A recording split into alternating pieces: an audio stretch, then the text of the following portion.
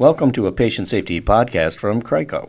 CRICO is the group of companies providing medical professional liability malpractice coverage and patient safety services to the Harvard medical community.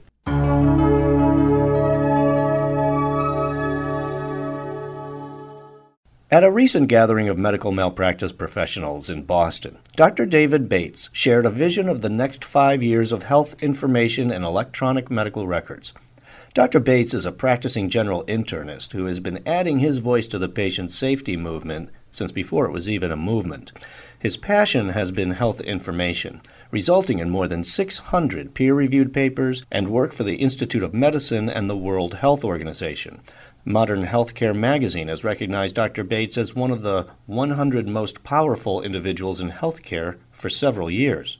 He continues to work on change through his position at Boston's Brigham and Women's Hospital as a researcher and now Chief Innovation Officer and Chief of the Division of General Internal Medicine and Primary Care. Dr. Bates acknowledged to the audience that even the good stuff from electronic medical records often comes with bad stuff that needs to be fixed.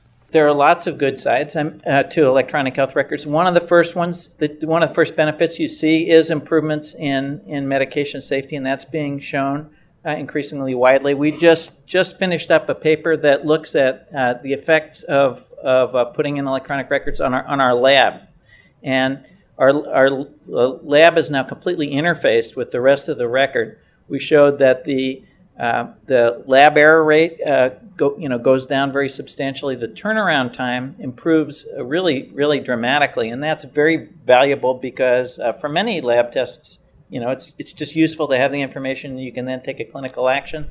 And then the third thing is before we put in the new system, most of our labs were being listed as stat because the providers were just frustrated about how long things were taking. And if you didn't list it as stat, then it wouldn't get done that fast. Now that fraction went way down. So those are some very near-term benefits that are appearing. We have to look some more at how things will turn out. And there are lots of things that get better, some things that get worse. There are issues, as you probably know, with wrong patient alerts, that's one of the things that increases after you put in electronic records, because it's easy to write orders on a different patient than the one you think you're writing them on. Dr. Bates was asked how to keep electronic alerts from being so ubiquitous that clinicians override them most of the time. So that's actually a lot of what we're working on now. We have another grant from ARC, we're Center for Excellence in Research and Therapeutics. A lot of our focus is on various types of alerts and how people respond to them. And we've identified, for example, a set of drug-drug interaction alerts that are really important that everyone should have in every single electronic health record in the country. Those are actually being used now very widely. We identified another set of alerts that are in many electronic records that should not be there, and those should be turned off. And work like that needs to be done for all the sort of the main categories. We're just in the process of making a recommendation about which drug allergy alerts to turn off.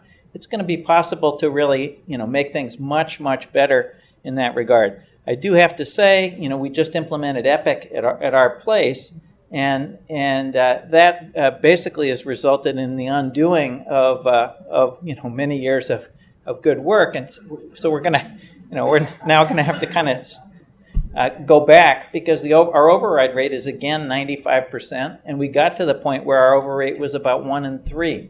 So alert fatigue is a super important problem in this area. Actually, in many other areas, we need to tune up the way that we're doing alerts. For example, in intensive care.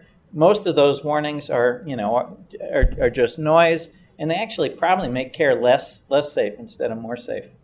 And Dr. Bates shared his vision for how electronic medical records should evolve in ambulatory and primary care.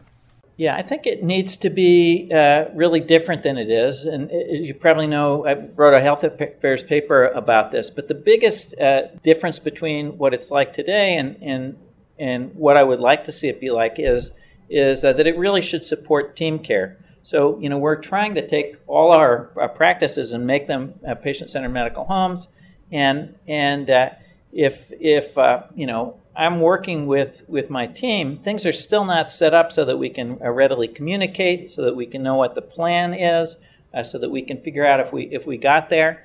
And that's something that records need to be able to do, but that they're not yet doing. There are lots of other things that they should do, like making sure that we have closed loops around our referrals. I'm in the process of working on a paper about that, which is through some work that you supported. All those sorts of things have to happen too.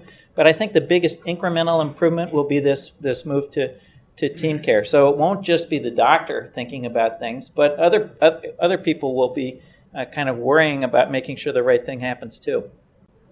All right. Okay. Thank you.